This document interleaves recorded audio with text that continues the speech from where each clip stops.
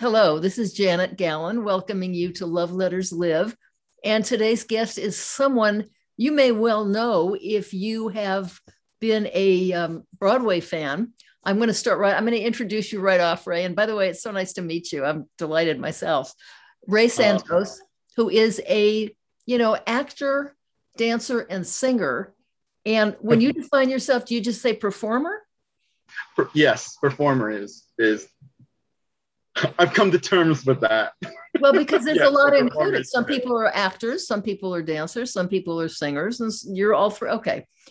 I'm going to get to do something that I know, selfish little me, but I'm going to get to ask you questions about Broadway performing, a couple of that I've always been curious about. But I'll get to that. So why don't we just start off with you? Like, you were raised where, and when did you have your first dance lesson? And were you the one who pushed for it, or did your parents introduce you, or what? Great story. Okay, I'm originally from South San Francisco, California, and what happened? This is so chorus line, but my sister actually went to dance classes, and I would watch her. Oh, do it. And so the I Can Do That song. So she was taking hula lessons, and I just kind of started learning it. And my mom saw me do it. So it became kind of like every time they have dinner parties where all my family would come, they would always say, "Hey, Ray, you and your sister, why don't you go up and dance?" So that's the first time that I actually started dancing. How old were you then? I was 7 years old. So I have a question, and this is just like kind of a tangential question. You talked about hula lessons. Now, I haven't heard about that in 60 years, but when I was a girl, a lot of us took, they didn't call them hula lessons, by the way. In the 40s, you know what it was called? What was it called? Hula hula. It was the dance was the hula hula. It wasn't like hula. Anyway, just I was thinking about that the other day, so I'm so glad you brought it up. Oh, thank you. Well, so where did you remember it? Where did you morph into next? I mean, what kind of dancing? Into jazz. First of all, jazz and a little bit of ballet. I had to force myself to ballet because I was not that confident in that. And so, but I needed technique as far as, dancing goes. If I wanted to choose, to choose that path, I did. But now, so what about singing then? Singing, okay. Short story, my mom gave me a karaoke machine when I was a kid. And I sang a song. My first song was Just the Way You Are, Billy Joel. And then I replayed it back, and I was horrible. Oh, really? I thought you were going to say the opposite. No, I was horrible. And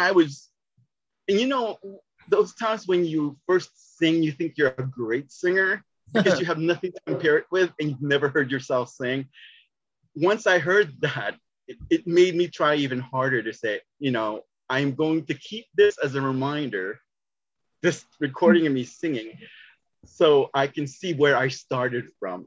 Okay, but when you say it was horrible, there must have been something in there, because you don't go horrible until 10 years on Broadway in Miss Saigon. It was horrible.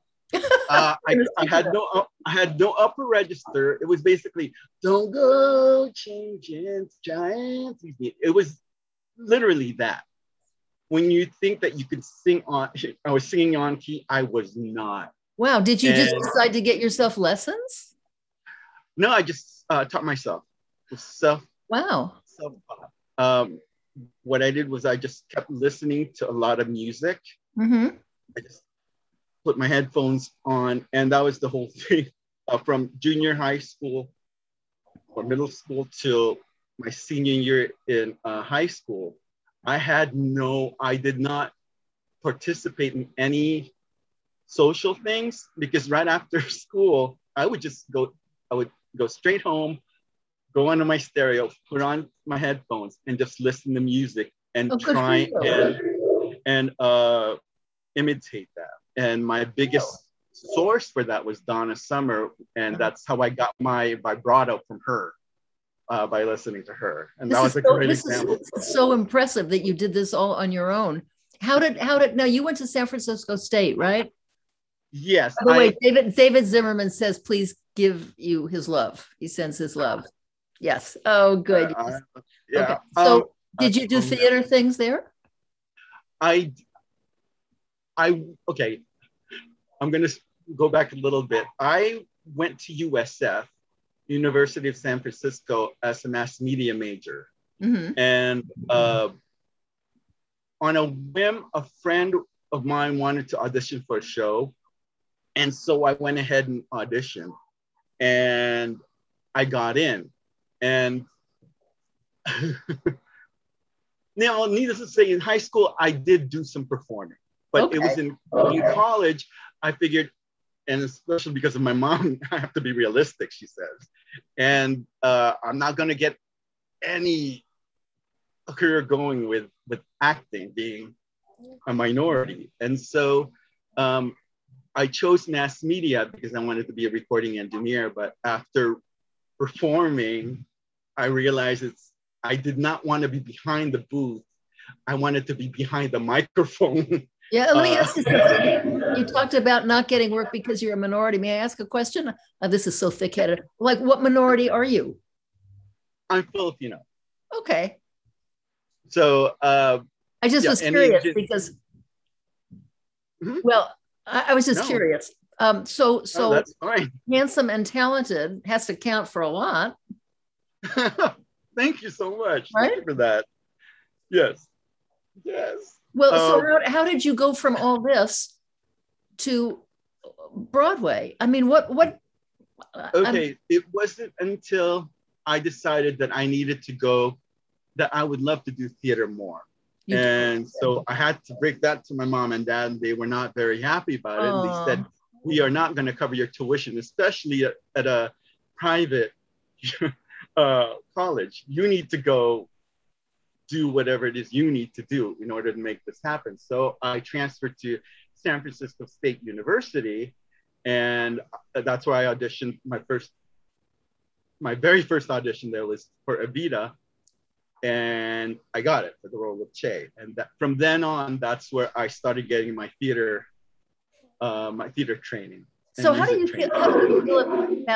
feel about that right now, that your parents said, we're not going to support you at some private school? Essentially, to tell a young man who is a total self-starter to do it on his own was probably a great gift.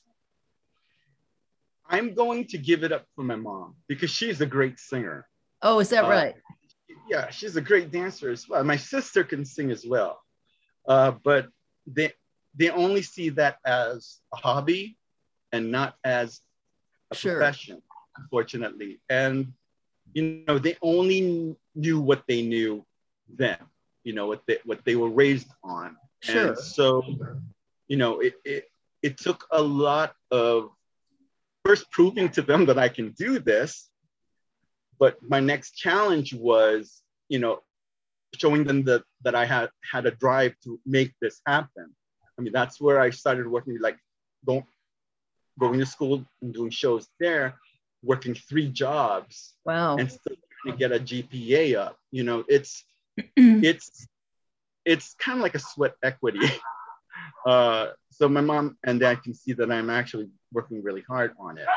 Now that must have been, did that just break your mother's heart when you said, I'm going to New York? No, only because I auditioned. There was an open audition for Miss Saigon in San Francisco. Uh-huh. So I went there, and there were only 30 people that auditioned for it.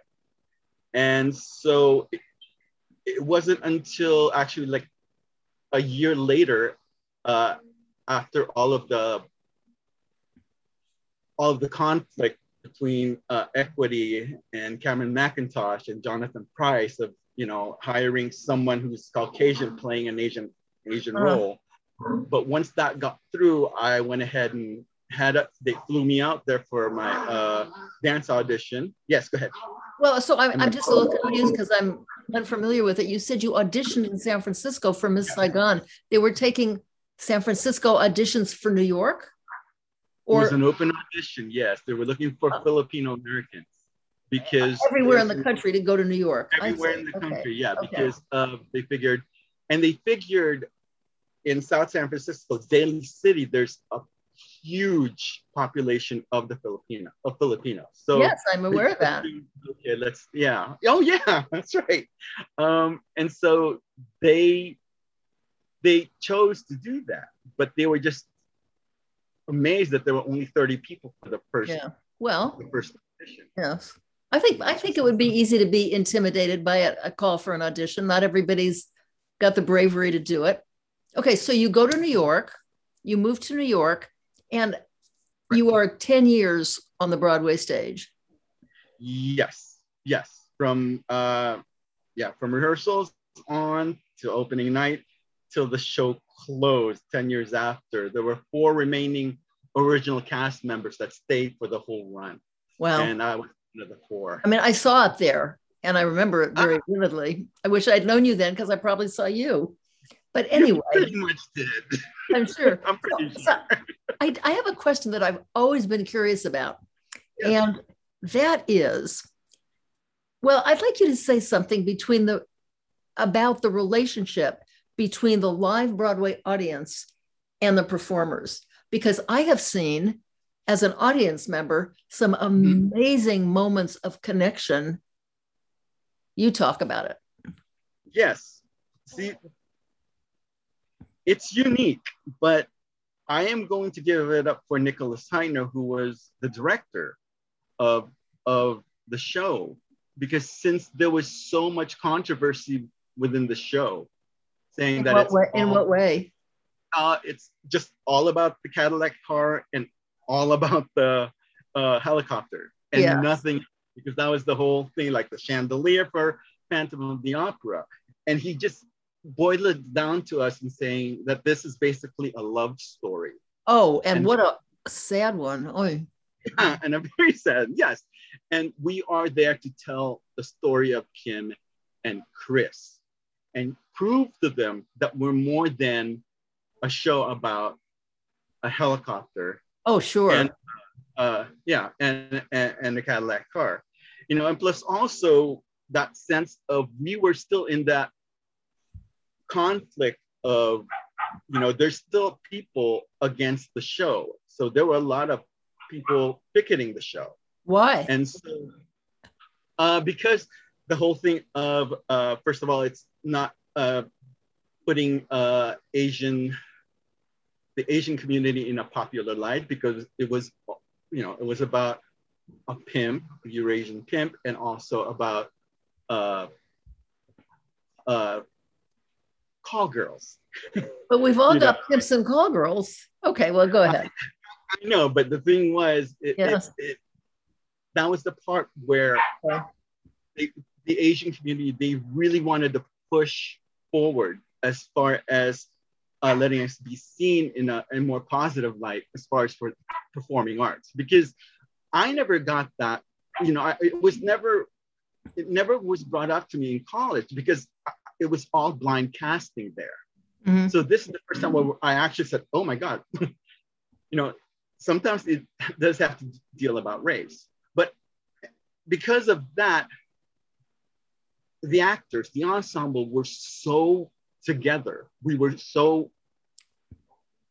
just wanted to do well. And because of that energy, we were able to convey it to the audience. Okay, that's what I wanted. Yes, because there was in this play, two of the things that I was aware of. I wasn't aware of it. I was not aware of any negative portrayal of people, but there was such a strong case to be made for hope. Yes. And strength.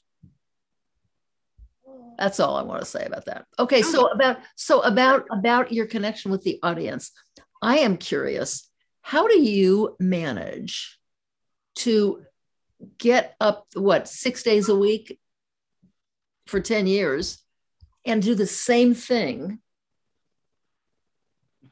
Now, is it because you have a different audience that you're relating to that it feels new, or what? Yes, it's basically, it's a different energy every time. Yes. You know, and also coupled with the fact that not all of the cast members there stayed for the whole run. Oh, so okay. Every time there's a new person there, it's kind of fresh for, you know. Sure. As old people there, so older performer there who's, you know, who might have been jaded had it not been for the new people coming in. I see. Okay. Adding a fresh take on things. And so did you have the feeling that you were teaching people something valuable with this play? That's a great question. What? That's a great question. In what sense? Because of storytelling or about acting, about performing? Oh, I wasn't thinking of the performing. I was thinking about the story itself. Well, yeah. Yes. Then the answer is yes. We had Nicholas Steiner drilled it into us that is the only way for this show to run and for this show to succeed.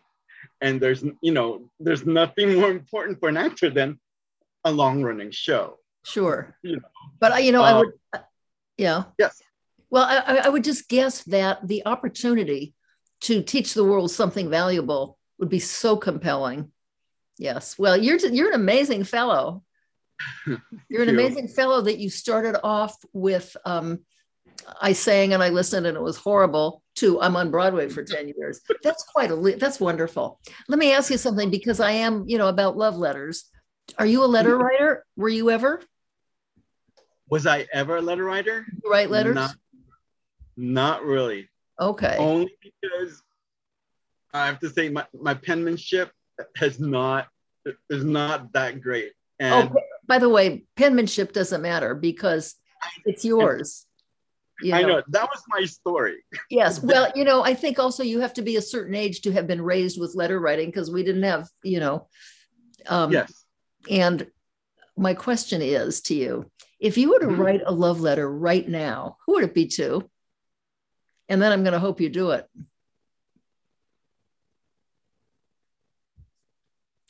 Well, wow. Okay. Is your mother still with us? No, she passed. Oh, okay. Although, and I am married, my husband, so it would have to be my husband. But here's the thing, though, Janet. I know you mentioned letter writing. For me, my letter writing is songwriting.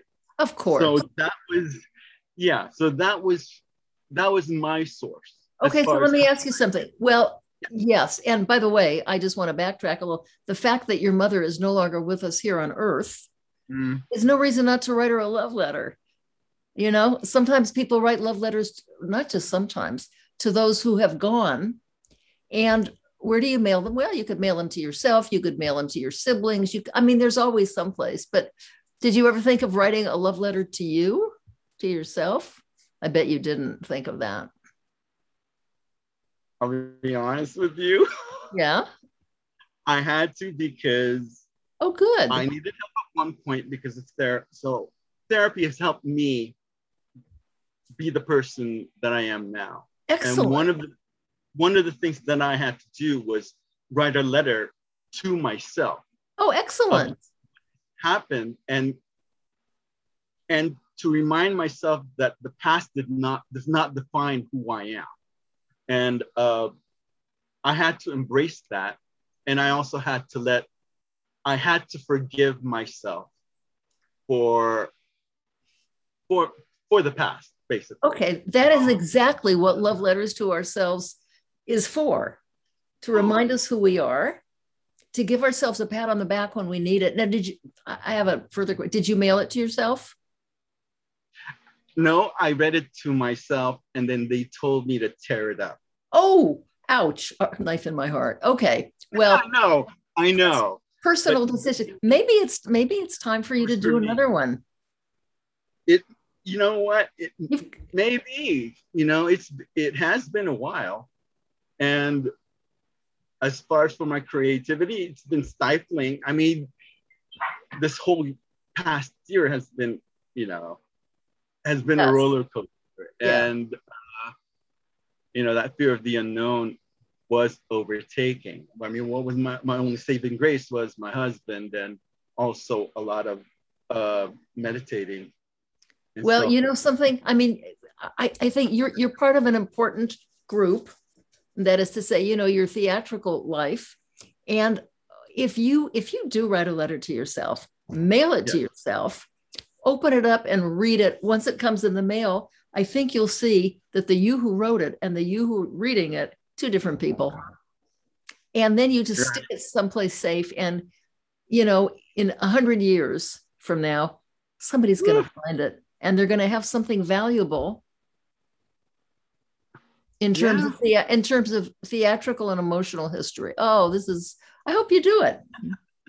Okay. You're going to think about it.